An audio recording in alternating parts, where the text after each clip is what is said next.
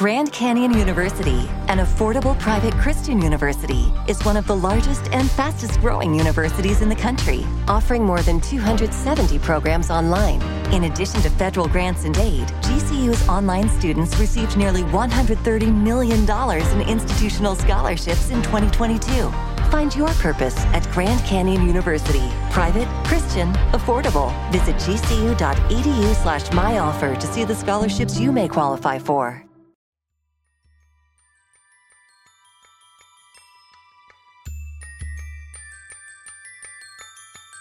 I think there's a vulnerability in terms of the arts having a groupthink mentality and going back to that idea you can be in fashion or out fashion, and it feels like it very much has become a bubble, and it's sort of regurgitating the same ideas with the same people, and people are so terrified of being ostracised. They're so fearful, and it's so incredible because like the issues keep shifting, and how do you know that what you say next isn't going to be the thing that they attack you on? Hello, welcome back to the Brendan O'Neill Show with me, Brendan O'Neill, and my special guest this week, Rosie Kay. Rosie, welcome to the show. Thank you very much. I'm really pleased to be here. Happy New Year. I think we can still say just. We can. Happy New Year to you as well. It's great to have you back on the podcast. The last time you were on the podcast, we talked about your personal experience of cancel culture. Some listeners will know that you are an esteemed choreographer and that you lost your role at your own dance company, the Rosie Kay Dance Company, after you committed the heresy of expressing gender-critical views. The biologically correct belief that there are men and women and they are quite different. We can come back to some of that in a bit and talk about that issue and the consequences of it. But I want to kick off with something a bit more positive, which is your response to your experience of cancel culture. You have now set up a group called Freedom in the Arts. It's pretty self-explanatory. It sounds like it's a movement that wants to fortify and expand artistic freedom. But could you just let us know what Freedom in the Arts is, why you've set it up, and what you hope it will achieve in the contemporary climate? Sure. So together with Denise Farney, who is the woman that you may have heard of, she was a relationship officer at the Arts Council, and she was accused, similarly to me, of transphobia for defending women's rights in a staff meeting. Anyway, she won an employment tribunal. She and I together had been doing quite a lot of work together. Both she supported me, I supported her, but also we'd started to become some kind of unofficial agony aunts to the arts world. And while that was brilliant, there's only so far one can go using your own name or using your own reputation as an individual artist. We felt that we needed to find some kind of umbrella organisation together so that we could do it not just speaking for ourselves, but speaking on behalf of other artists. So that was really the sort of starting point. And we've got three really clear, simple aims. The first is to support artists that go through those very disorientating and stressful cancellations. And I think artists are particularly, very vulnerable. They're not used to kind of dealing with maybe getting legal advice or, just dealing with the press or dealing with how to protect themselves. So there's that part of it. We're not giving a legal advice, but we can point them in the right direction. The second is to really articulate why freedom of expression, freedom of speech, freedom of conscience is so important. Not, in the widest sense for a functioning, healthy democracy and healthy society, but absolutely for the arts. Like it's the place where we test these ideas, debate, discuss, and in the realm of the imagination, you need to have freedom to explore taboos and question ideas and question authority. The third is to, I suppose, one way of putting it would be to hold institutions to account. But I like to put it a little bit more softly and say we'd like to support organisations in navigating this really difficult time, really difficult terrain. You may think that you've got one issue correct, but the next issue will come along and you may, as we've seen recently, geopolitical situations across the world throw up very different issues. and can divide your artists, your employees, and your audience. And I suppose I'd be really looking for arts organisations to start to uphold more of a sense of impartiality. That I think I would like to protect artists' ability to have political views, have political opinions, not to be cancelled for that. That can be difficult. That means upholding sometimes views that you don't like, or you find offensive or controversial or even abhorrent. But really supporting artists, but making sure the institutions and the organisations are not becoming political themselves. That's really what we're trying to do. Brilliant. That's a fantastic outline. And I think one of the most exciting things that's happened in Britain over the past few years has been the emergence of different organisations and groups that are trying to claim back freedom of speech and claw back freedom of speech and freedom of thought from the kind of swirling climate of cancellation that we've all seen and some of us, including you, have experienced. On the women's rights front, there is Sex Matters, there's Fair Play for Women, which is related to women's sport. There's Let Women Speak, of course, Kelly J. Keene's rather grassroots confrontational movement, which I think plays a really important role too. And then on freedom of speech, there's the Free Speech Union, which I think does great work. And now there's Freedom in the Arts. And there are other groups as well. And I think they all play a really important role in challenging dogma. But one thing that I think people will be surprised about in relation to your work and your experience is that I think there's probably a view amongst certain sections of the public that surely the arts are pretty free. This is a world in which, everyone is familiar with things like the Turner Prize or certain eccentric artistic expressions in modern Britain where it sometimes seems that anything goes and you can, rip up orthodoxies and put an old fence in an art gallery and everyone will give you a round of applause. It seems quite anarchic and raucous, and it seems like people can almost do what they want. But that's not the case, is it, at all? Especially when it comes, as you say, to what artists are allowed to think and what orthodoxies they are allowed to challenge. So how bad have things become in the arts world? Is it becoming increasingly conformist and difficult to express unorthodox views? It's been a bit of a shock, actually. I think it's been worse and has been getting worse than I anticipated.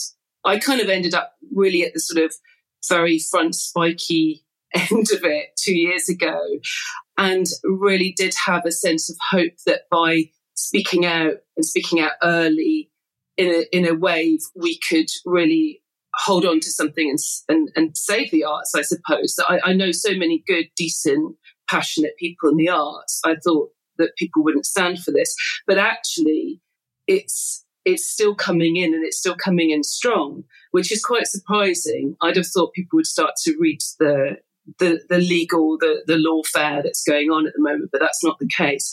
So I've got sort of a couple of explanations as to why I think that is.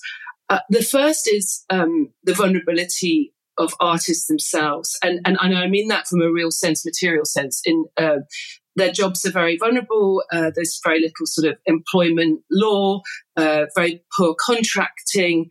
A lot of the power, the money sits within those organisations, and the artist kind of has to sort of respond to that. And you can go out of fashion anyway, like you could be cancelled anyway. So this is adding like another layer onto artists' vulnerabilities, and they want to succeed and they want to earn a livelihood. So there's that.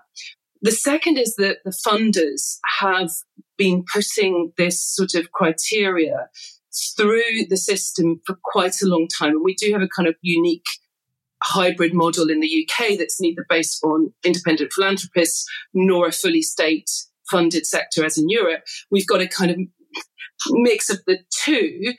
And over the past 13 years, where it's been very fashionable to say, every meeting you go into, you're going to hear "fuck the Tories," an ideology that started it as probably in opposition to sort of ideas of right-wing ideology and in opposition to austerity has morphed into something that has become incredibly DEI, diversity, equity and inclusion heavy.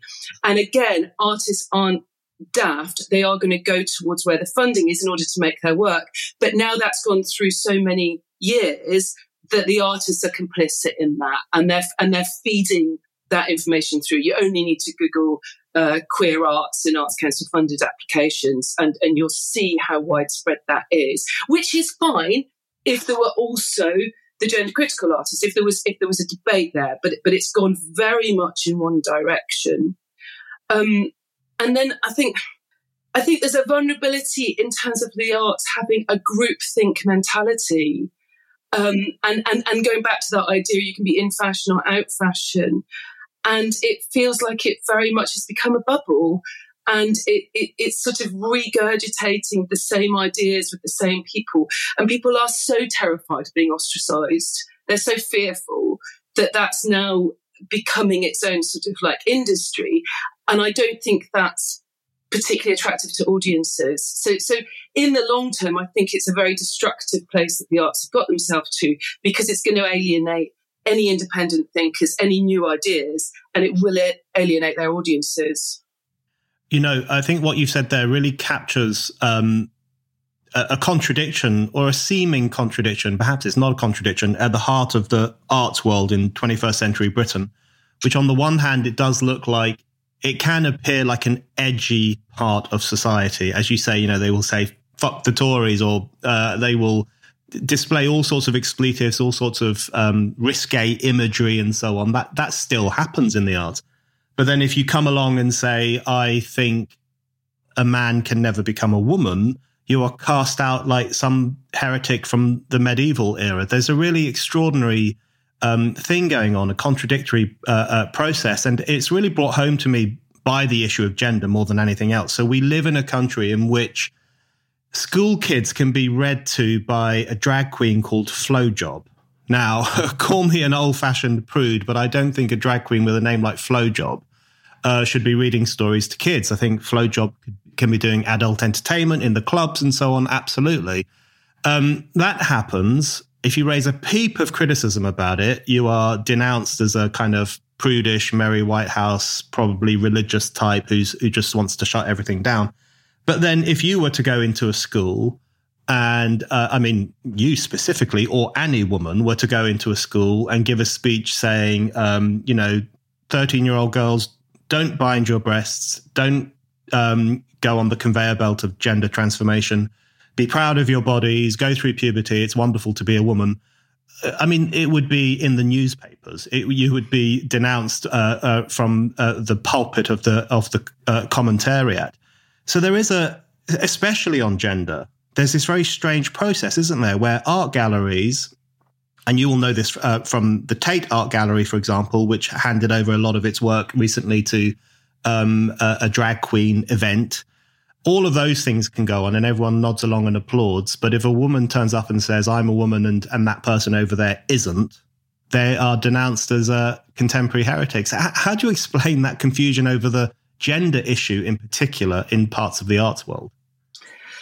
Well, I think what I'll take it back to is asking the question, is this art?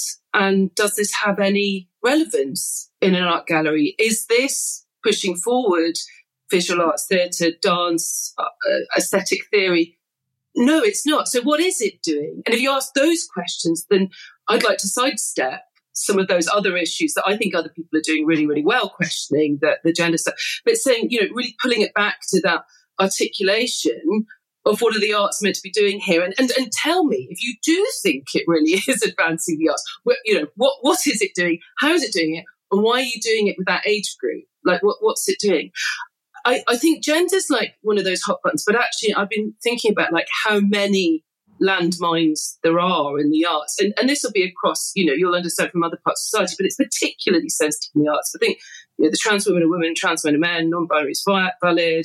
For the Tories, capitalism is bad, anti-colonialisation, free Palestine, sex work is work, affirmative practice is the norm, don't like meritocracies, don't like hierarchies, you've got to work in a collaborative way, anti-excellence, anti-skill, anti-expertise. It's got to be accessible. It's got to have community engagement as its core.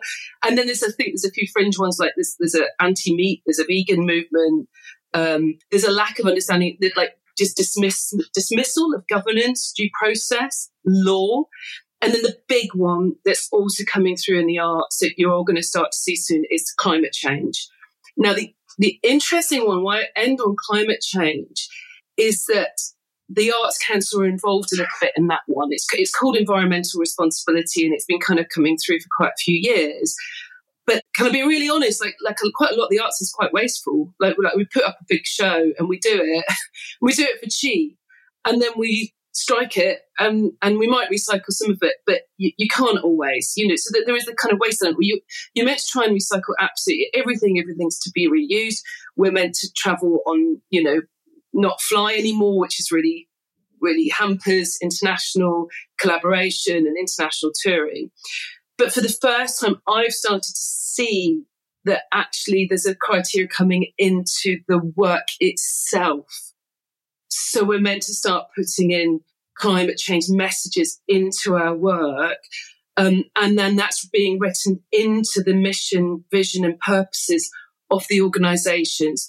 So there was an international organisation, I had a look at their mission, and they're just rewriting it because there's been a new funding round to say that climate change had to be like their number one priority. And I just pushed back and questioned them and said, but you're an international touring organisation. Are you going to take 30 dancers from South Africa on slow boat to do a UK tour? No, you're not. So you've got to be aware of what some of those contradictions are in your mission. And there just seems to be such a blindness and hypocrisy around that. And I really worry that that's, again, going back to, like the vulnerability of artists, being pushed to put a particular message in your work. It's propaganda. That's propaganda by definition. We all know that we should be picking up healthier habits, especially at this time of year. Just change your diet, they say, as if it's really that simple. But with so much conflicting information about the best way to stay healthy and only a finite number of hours in the day, making those positive changes can feel impossible. That's why I've started drinking AG1. AG1 is the most reliable daily nutrition supplement on the market. Just one scoop contains 70 high-quality ingredients, each one targeted to meet your essential nutritional needs. When it comes to protecting and nourishing your mental and physical well-being, there really is nothing better than AG1. AG1 contains a broad spectrum of vitamins from rhodiola to magnesium, which are designed to help you stay focused as you tackle the day. Imagine the benefits of coffee without the inevitable caffeine crash a few hours later. And one of the best things about AG1 for me is how much it's strengthened my immune system. Because AG1 contains ingredients like vitamin C, zinc, and functional mushrooms, I'm able to keep those nasty common colds at bay, which is really important at this time of year. One benefit I really didn't expect from AG1 is how much it has reduced my stress levels. The mix of plant extracts and adaptogenic herbs helps promote mental clarity and keeps me alert and focused all day, which makes sticking to my other healthy habits even easier. AG1 has become a vital part of my daily routine. I drink AG1 first thing in the morning with my coffee, and I can make it in under a minute. All I need is one scoop mixed with water, and I'm set up for the whole day. So, if you want to take ownership of your health, try AG1 and get a free 1-year supply of vitamin D and 5 free AG1 travel packs with your first purchase. Just go to drinkag1.com/Brendan O'Neill. That's drinkag1.com/Brendan O'Neill. Check it out today. That's such a useful and pithy way of understanding some of the problems when art becomes overly politicized and overly moralized, when it gets burdened with communicating the correct political message, whereas art ought to be something that stirs a feeling or makes us admire beauty or takes us out of the political world, in fact, and out of the world of the everyday and gives us an experience on a somewhat higher plane. And it's interesting because freedom in the arts, you make the point in your manifesto that in society itself, we still tend, for the most part, we still debate complex issues like race, gender, sex, religion, climate change, and geopolitical questions as well. But in the arts world, very singular, unnuanced responses have been enforced on lots of those issues, and other views are being shut out. I think that's how you describe it in your manifesto at Freedom and the Arts will, I think, really connect with lots of people. And how you've just outlined it there, I think, really connects with me. Why do more people in the arts world not recognize that this is a form of propaganda, as you've just said? Why do they not recognize that pressure is being put on them from different ways, financially or just political pressure, moral pressure from the Arts Council to communicate a political message? How can they not see that? And how can they not see that it is as equally problematic to be pressured to communicate a politically correct point of view as it would be to communicate the Stalinist point of view, as artists had to do in Soviet Russia, for example, or the Tory point of view? We would all be outraged if the Tory government was telling artists that they have to do art, saying that mass immigration is a terrible thing. You know, what's going on there, do you think? Is it because they have been sucked into these orthodoxies and they actually agree with them? Is that what's happening? So in order before we set up, we went public with Freedom in the Arts, I reached out to as many artists that had either already contacted me or I sort of found through, contact by contact, and spoke to everyone I could on all levels of experience of the arts. And one way that a really experienced producer put it was that he said that the entire arts world is a culture of fear and loathing. And I thought that was just, I hadn't really, I'd sort of thought of, Hunter S. Thompson and Fear and Loathing in Las Vegas. I hadn't really thought about that we might be living in an actual culture of fear and loathing. And it's a fear that goes really deeply. And people, like myself, but many, many, many artists have been used as examples.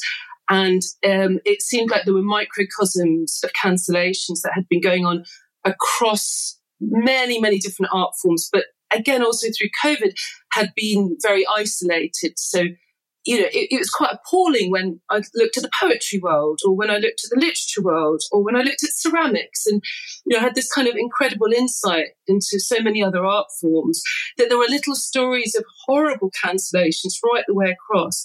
And there is a loathing inside artists themselves, because none of them set out, to compromise. I think artists are very generous souls, quite sensitive souls. And like I said, they're vulnerable. They're not equipped to become political, outspoken animals. I think especially if say, for example, if you've been accused of something like racism, it's so shocking if you've spent 20 years of your life, 30 years of your life working in, minority communities, putting your poetry out there, striving to just make a livelihood. If you face one of those accusations, and God forbid you face one of those public houndings or Twitter houndings, a lot of people just absolutely had some kind of breakdown. And of course, other people saw that, don't want that to happen to them. So they have a loathing that they're not able to speak out. And then they have a loathing of those that are weaponizing this stuff. And there is a generation of quite mercenary, well-versed activist artists who are young and see themselves as punching up, and that our hierarchies of these old-fashioned ideas of, earning your stripes and working up through the system are, by their very definition, oppressive. And it's their job to dismantle. And they're very strong, very powerful. Even sometimes it can just be one voice is very, very powerful. And I think the leaders at the top are fearful.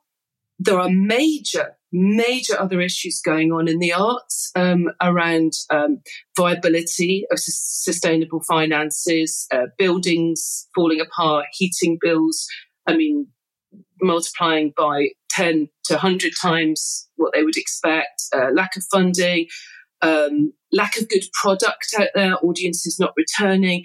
And so this is yet another thing that sadly I think it's easier for them to just go, oh, let's let the young people get their way and let's hope it blows over. And they've not been challenged to really justify their leadership positions before. And many of them, I think are waking up to this. But they are also got their eye on their audiences, and they're just confused as to which way to fall, which is the right way to fall. Yeah, I think one of the things that has really struck me and many other people, of course, is the extent to which art has been bent to a moral agenda. I mean, it seems to happen in so many different spheres of art. You know, in the literary world, we hear about morality readers who essentially check texts to make sure that there isn't anything immoral or shocking or offensive or supposedly racist or whatever else it might be, to such an extent that old works of literature are even being rewritten. You know, the Roald Dahl books, for example, to expel certain words that might offend kids in the 21st century. I always think it's quite funny that kids can be read stories by a drag queen called Flojob, but they can't see the word fat to describe Augustus Gloop, you know, because that might send them over the edge. Really bizarre situation. In the film world, we have this increasing claim that you have to be the correct identity to play a certain character. If you play a gay person, you should be a gay actor, and so on. And in the visual arts and the performative arts, as you've described so well over the past couple of years, there is just this... everything seems to be increasingly twisted to serve a moral or political agenda. And I notice this when I go to art galleries and you see a painting or a sculpture or whatever else it might be, and the caption next to it just gets longer and longer. And you can see it from a distance. You can see next to the artwork, there's a huge, long, square caption, and you just know it's going to lecture you about something to do with politics or society. You know, I miss the days when the captions just said what the artwork was called and who created it. So all of this is going on. And even with artifacts in museums, you know, they have been hyper politicized. You know, certain things are hidden away in case they cause offense, and museums seem to be engaged in self-flagellation all the time for the crime of holding certain artifacts from history. So I think people get a sense that art has been invaded by a political program and a moral program. So I wonder if one of the things that Freedom in the Arts will do, and I'm sure it will, is give an articulation of what purpose art should serve. You know, what art is for. And you mentioned already that you sometimes look at what's going on in galleries and you think, well, is this artistic? What is the purpose of this particular thing? So is that one of the things that you guys hope to do, which is to give a clearer sense of what art is for? I mean, it's a difficult thing to articulate, but I guess it's something that it might be worth striving for in a world in which art so often feels like a bit like a moral lecture. Oh gosh, you're absolutely right, but your question sort of absolutely terrifies me to try to articulate, and you know, I think it speaks of this age where if you can't measure it, you can't manage it. You know, this kind of data-driven world that I've seen creeping up over the past 20 years. And, you know, that links to sort of the Labour agenda of arts for regeneration, or the sort of the neo-instrumentalism of the arts, that everything needs to be measured. And so in this way to justify the public funding, artists, first of all, rather reluctantly started to kind of like agree that there were benefits to the arts that were outside the arts themselves, but now have become very willing participants in sort of saying what their economic regenerative purposes are. And thus that then very easily segued into kind of this moral superiority that it's a very sort of 19th century viewpoint, isn't it? That one goes to the art gallery to be morally lectured and to be taught, you know, the badness of the I think it was the racism of the chair in the Hogarth exhibition. I thought this can't go on, but it did, and of course what really got me about the Hogarth was it completely missed his incredible sense of humour and political satire. If you understand the work, but nobody seemed to have looked at the actual work. They were just reading it as, and I've experienced this as well, that people are reading art now as something to be deconstructed and to be morally outraged, rather than that there's a deeper thing going on there that we're not able to sit in uncomfortability, say in the beautiful darkness of a theatre and experience and see and feel things that we maybe weren't expecting, or to feel challenged, and to actually be overwhelmed by something. And I just wonder if that is the art's power. And is it deliberately trying to be squeezed because we're unable, or we find it so difficult? I mean, we will try in Freedom of the Arts to express this, but, I wouldn't say at this stage I've got that nailed. And I'm not sure I would ever want that nailed. I think there is a mystery to humanity. There's a mystery to reality. And right now, that reality is under threat. And so where does that put the arts? It makes the arts actually a little bit redundant, because there's nothing to play with if there isn't anything to play with. And I suppose that goes back to my, what I wanted to say sort of earlier, which is what's very hard is if the atmosphere is sour, the trust has gone, the threat of cancellation and attack and ostracization is around everybody. I mean, where on earth is the playfulness, the curiosity, the fun, the laughter? You need to be able to kind of say the unsayable, laugh about it, and then go, hang on, but what is that little bit of truth there that we can find a way to express in this theatre or in this work of art? So the construct of actually making really good art is under threat. Yeah, that makes perfect sense to me. And I guess if you're always walking on eggshells, you're not exactly going to dance around or raise your voice or jump up and down and do something daring precisely because you're on eggshells. So I think that climate is obviously not conducive to whatever it is that art needs in order to thrive and grow.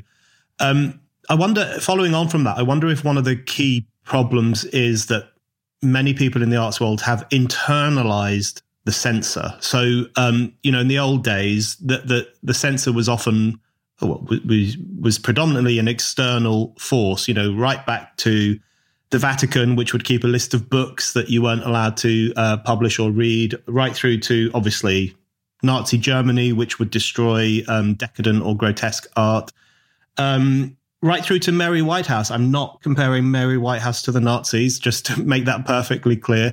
But, she would often frown upon an anti-Christian play or a blasphemous poem or whatever else it might be. And I often feel the temptation to say that we live in a Mary Whitehouse style era, but that's not actually correct, because I think it was probably better when it was an external power wagging its finger at you, because then you knew where the threat came from. And probably many artists responded to that by saying, well, screw you, I'm going to carry on doing what I think needs to be done. Whereas I think what's more insidious about today's climate, as you've described and as you guys have been talking about, is that lots of artists have internalized the need not to say certain things, or only to say the right thing, or only to examine the right topics, partly because they know that's how they'll get funding, but also probably because that's what they think they should do. That's what a responsible artist does. He or she embodies the right opinions as defined by a certain section of society. So doesn't that leave us in a really difficult situation where rebellion itself becomes almost impossible, because, the censor, the modern day Torquemada, the inquisitor, is now inside the artist's own mind, I guess. Yeah. I just absolutely agree. I've got some of the evidence that backs that up now. It's very much a culture of self-censorship. It's very much like, okay, what are your distinguishing identity features? Well, that's what you can make work about, and you better not stray out of that sort of very narrow lane. And, where is the sense of humour, the playfulness, the subversion, the trickster subversion? Because and also there's that really weird thing where everything's transgressive, isn't it? It's a bit going back to the drag queen. Like, there's this extreme transgression which actually has become the status quo, which is quite confusing for artists, I think, as well. I knew of an artist that had very, very, very carefully constructed a piece that very gently mocked this idea of saying the wrong thing. And I'd had it checked. No, nothing. Came to the premiere. One person took offence. One person complained. That complaint spread, and their entire tour was cancelled. This is an older, very experienced artist. And then through sort of supporting this artist, we discovered that a certain theatre had its own what you can and can't put on stage list, a secret content list. Of course, we can't get our hands on it. And of course, you think, well, yes, in this day and age, there would be. But that actually genuinely really horrified me, because this really is a McCarthyite age. I was lucky enough to sort of study artists, like artists that sort of came out of Nazi Germany or Eastern Europe under communism. And I think you're right. There was that sense that because it was coming from the top down, artists could be incredibly clever about subverting the rule book. One thing I think of is the way that Polish artists used symbolism to fight against the communist agenda. And some were really successful and some would get caught out now and again. And then I think post-McCarthyism in the US, it might have taken that, another 10 years or so, but that explosion of realism in 70s cinema, I feel like was some kind of reaction to those kind of codes. So I always just try to kind of keep a little sense of hope that artists will find ways. Where I feel we are is if enough artists sort of do something, that's good, but that's not going to make much of a difference. We've really got quite a big problem with the institutions and the organisations and the gatekeepers. Like I really thought there'd be more adventurous spirits actually that could see, like we've seen in new media actually, that there's an opportunity here. That out of this might grow a really exciting new movement with some incredibly brave artists. We might not like all of their art, but we're going to see something kind of coming out of this era. We're not there yet, but I stay an optimist. Hi, it's Brendan here. I just wanted to remind you that you can still buy my book. It's called A Heretic's Manifesto, Essays on the Unsayable. And I've really been blown away by the response to it from readers, reviewers, Spike supporters. People really like this book, and I think you're going to like it too. It covers all the insanities of our time, from climate change hysteria through to COVID authoritarianism, through to the trans ideology. And it basically makes the case for more freedom of speech, more debate, and more heretical thinking to challenge the conformism of our times. So what are you waiting for? Go to Amazon right now and order my book, A Heretic's Manifesto, Essays on the Unsayable. And now, on with the show. Yes, I think optimism is essential these days, otherwise we'd all go mad. I flit between optimism and pessimism, but usually I'm optimistic that just as with new media, as you say, other things will open up. It's got to happen at some point. I wanted to ask you about the idea that cancel culture is a myth, or I guess really what cancel culture is like, what it really represents, what it means. When I think about egregious instances of cancel culture, I do tend to think of some from the arts. I think of Roisin Murphy, the great Irish singer, who I've been a fan of for a very long time. And you will know that she was at least threatened with cancellation, and reportedly some of her gigs promoting her album last year were called off, and the promotion of her album was toned down because she made a private comment on her private Facebook page about the threat posed to young kids by puberty blockers, which is a threat recognized by many experts in Europe and around the world, that these drugs are dangerous and have a potentially destructive long-term impact on kids. And for that, she was demonized. She was called a TERF. Lots of her fan base said, we're not going to listen to you anymore. Really horrific stuff. It was great to see that her album was a roaring success regardless of that. So that's optimistic in itself.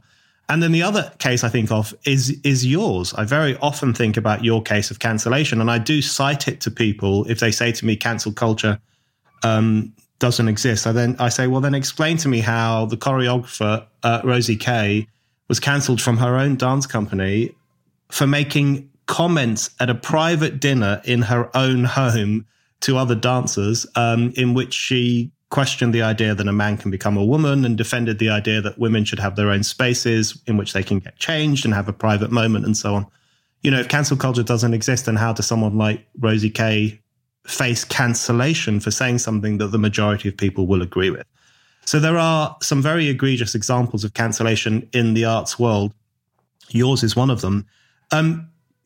Give us a sense of what it's like to be in the eye of that level of a storm, because this was obviously a dance company that you had built up over many years, and then you find yourself having to leave it because of the extraordinary, well, I guess the culture of fear and loathing that you mentioned earlier, and the unwillingness of people in the arts world to work with you because of your gender critical views or your perfectly normal views. What's it like to be in the eye of a storm like that? And does it still impact on you now? Do you find yourself waking up at 5 a.m. and thinking, I can't believe the bastards did that to me? What's the current feeling that you have about that kind of experience? Yeah, you're right. There is a little bit of like having come out of the other side of it, just kind of go, what? Yeah. Fucking idiots.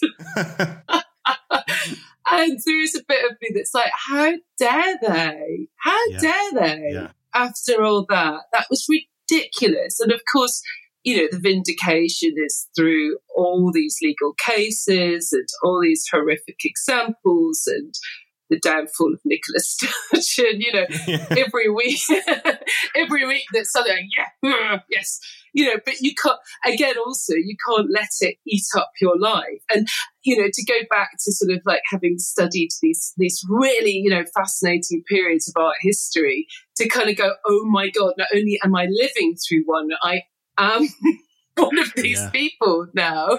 And where else would I want to be? I would not want to be cowering alone under my desk, terrified to speak and making, the equivalent of dances about kittens, I guess. I don't know what work I'd be making.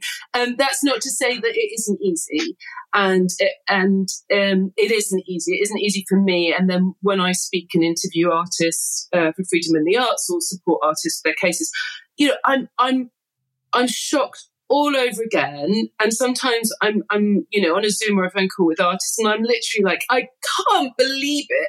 And then I think to myself, yeah, but it happened to me. So I guess that's why they can trust me and why I can kind of really actually give them practical advice. But it is yet still so unbelievable, and it's still going on.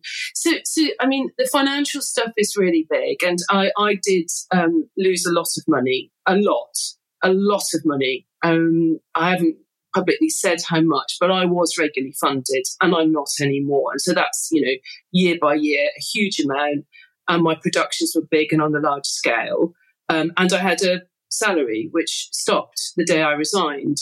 The cost on the mental health is huge. I have one artist that says she's convinced she's lost 5 to 10 years of her life by the stress. And I don't think she's joking. Like your cortisone levels are very high. And so you're sort of in a state of threat and attack and fight or flight all the time.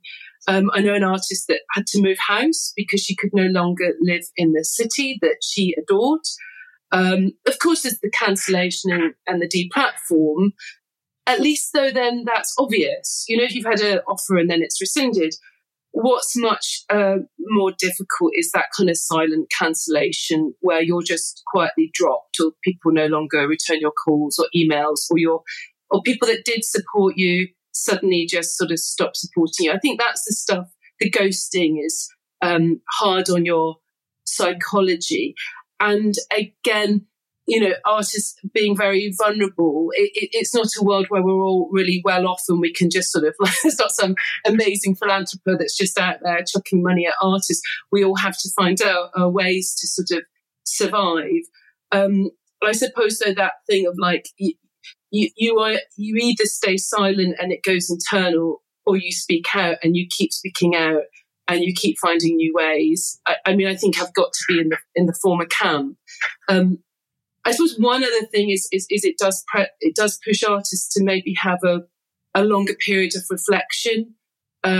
Sometimes artists have retrained or take a lot of time out to read and to think before they come back. A lot of artists were on a treadmill before COVID to survive. This has sometimes forced people to kind of, have an inward desert time to really rethink. So again, I'm hoping that something will come out of it. But yeah, the costs are very, very real. Yeah, that's the way you put it is so stark and so true, which I guess is that someone like you, and there are others as well, the choice, I suppose, is to buckle under and agree to nod along as, you know, I guess in your case, as the male dancer undresses in front of female dancers. I mean, this is what we're talking about. To nod along to that and say that's fine, even though you don't think it's fine and you think women's equality entails women's privacy and women's dignity, to either jettison your moral beliefs and stay on side, or make that break and do something new and different. And I think lots of people are very pleased that you made the break and you now have set up Freedom in the Arts and are doing some other brilliant work as well. I just on the issue that led to your cancellation in particular, I just wanted to ask you a question on that, because it's an issue that I find very interesting as well. I write about it, I speak about it, and of course you have for some time too, which is the issue of, how would one put it? People call it gender critical views, but I prefer to call it, you know, the world of reason and understanding that sex exists and that women's rights are important and that these things should not be thrown in the dustbin of history just because some men believe that they are women. I mean, that's essentially what we're talking about.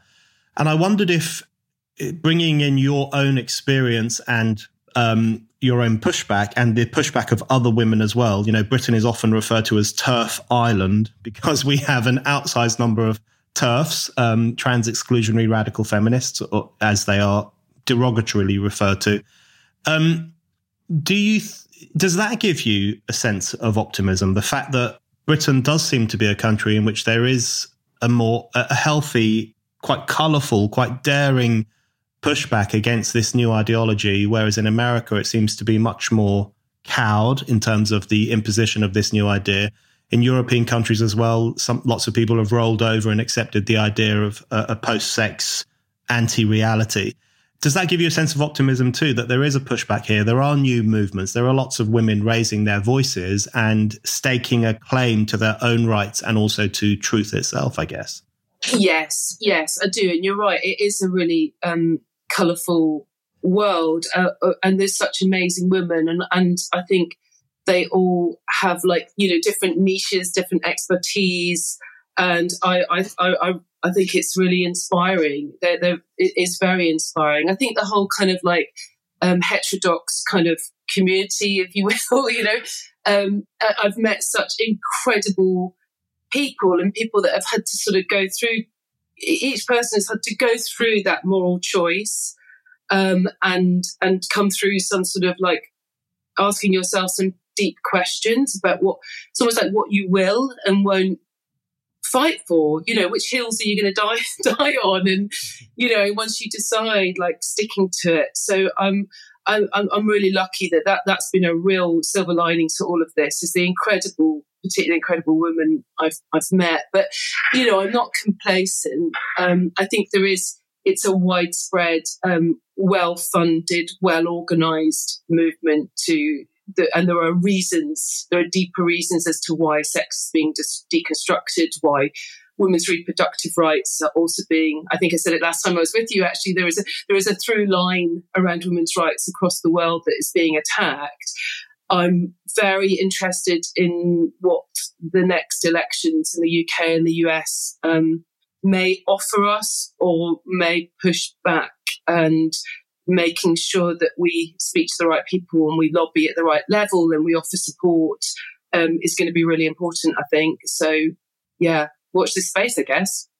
Yeah, well, and one of the contradictory things that is coming up over the past couple of years is that some of the political forces that are very critical of the trans ideology are also quite committed to the idea that maybe women shouldn't work and maybe their place is in the home and maybe they shouldn't have as much control over their own bodies as they think they should have. So there is this difficult thing going on where some people who would consider themselves allies of the gender critical idea are also not really allies of women in other areas of women's lives. So there's that thing that I think is always worth being vigilant in relation to.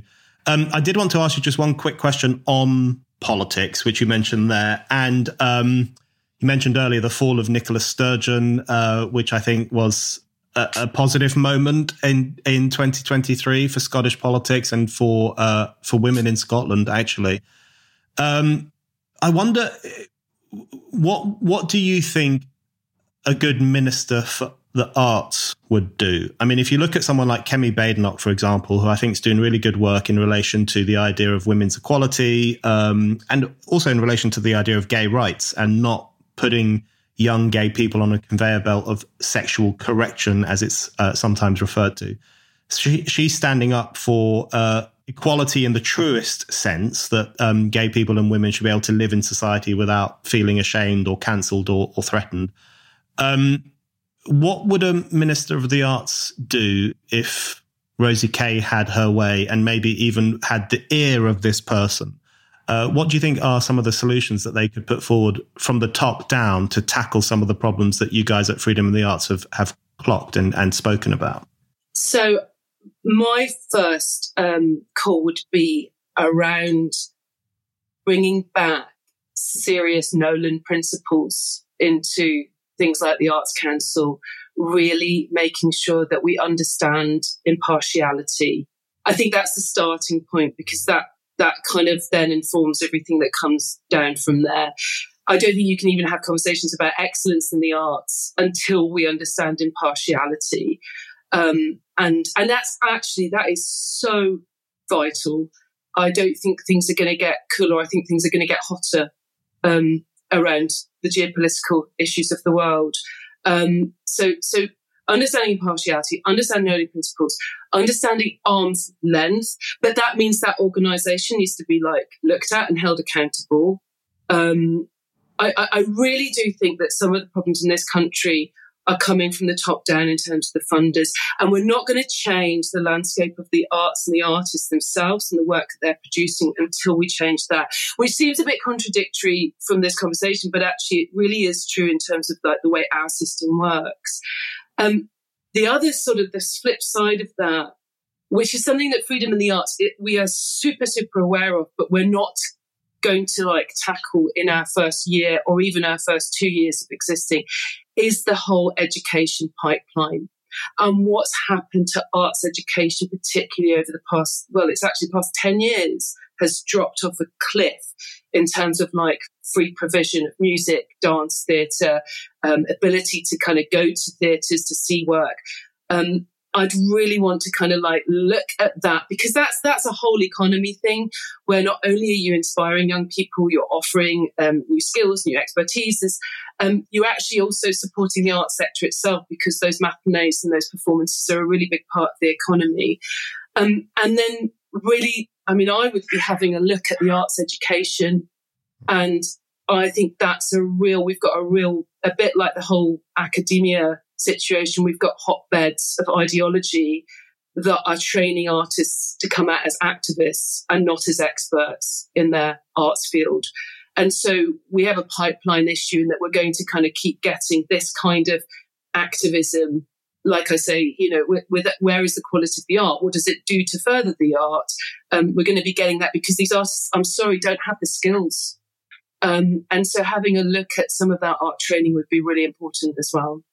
Yeah, sounds good to me. And who knows, in a decade's time, maybe we'll all see better art as a consequence. Okay, my final question for you. Freedom in the Arts describes itself as a 5-year emergency plan. Not a 5-year plan, but in the old authoritarian sense, but a 5-year emergency strategy to deal with some of the problems that you've been outlining there. But it also, isn't it part of a broader necessary push, not only for artistic freedom, but for freedom of thought and freedom of speech more broadly? I know that you've done work with the Free Speech Union. We at Spiked have been writing about the issue of freedom of speech for a very long time, 20 years or more. There are other movements growing up that make the same case. And this fundamentally comes down to the question, doesn't it, of whether it's better to live in a free society or an unfree society. And I'm often quite shocked still, even though it's been going on for some time, I'm often shocked by the number of people who, even if they don't say it outright, seem to prefer to live in an unfree society or a safe space or a kind of cosseted culture rather than one which is free and maybe a little bit dangerous. So this is about, I think, celebrating not only liberty, but also some of the unpredictable, risky consequences that come from living in a society that is free. And it's so incredible because like the issues keep shifting, and how, if you advocate for, the offence-free system, the safe system, how do you know that what you say next isn't going to be the thing that they attack you on? And if they're attacking reality, like the biological reality of men and women, we could all have to start to say that the sky is green, and you'll be prosecuted if you say it's blue. So this is the whole sort of like problem of authoritarianism, that we've only got a short window actually it feels like to fight back. I think it's democracy and freedom is kind of in our bones, it's in our DNA, but it isn't something that comes completely naturally to people. And I think somehow fighting for something feels a bit sort of gauche, or seems a bit, or that might be a bit violent. Whereas actually, when you're fighting for principles that are about, equality and democracy, then sometimes you do have to fight for them, and you do have to kind of like stick your head above the parapet and say, no, I'm not having it. And I suppose that's what Denise and I sat together, and when we've already had to put our heads above the parapet, let's do it fully. And even just by doing that in itself, we're saying, no, we're not having it. And then out of that needs to come all the next stages that we'll do. And I had this idea of it only being 5 years because, I do want to continue to make art. I've got lots of things that I felt I was absolutely on course to be doing. And I want this to be a blip, and I want to put my energy and my time and focus towards it, but not forever. We'll either win and I'll be able to carry on and make my wonderful work again, or we'll have lost, but at least we'll have the evidence as to why we've lost. It won't just have crept upon us, and we can't say in later generations, nobody tried, Rosie, thank you very much. Thank you very much.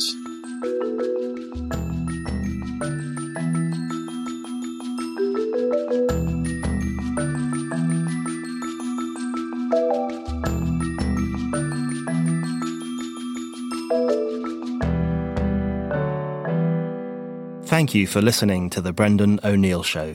We'll be back with another guest and more discussion. Don't forget to subscribe, and in the meantime, keep reading Spiked at www.spiked-online.com.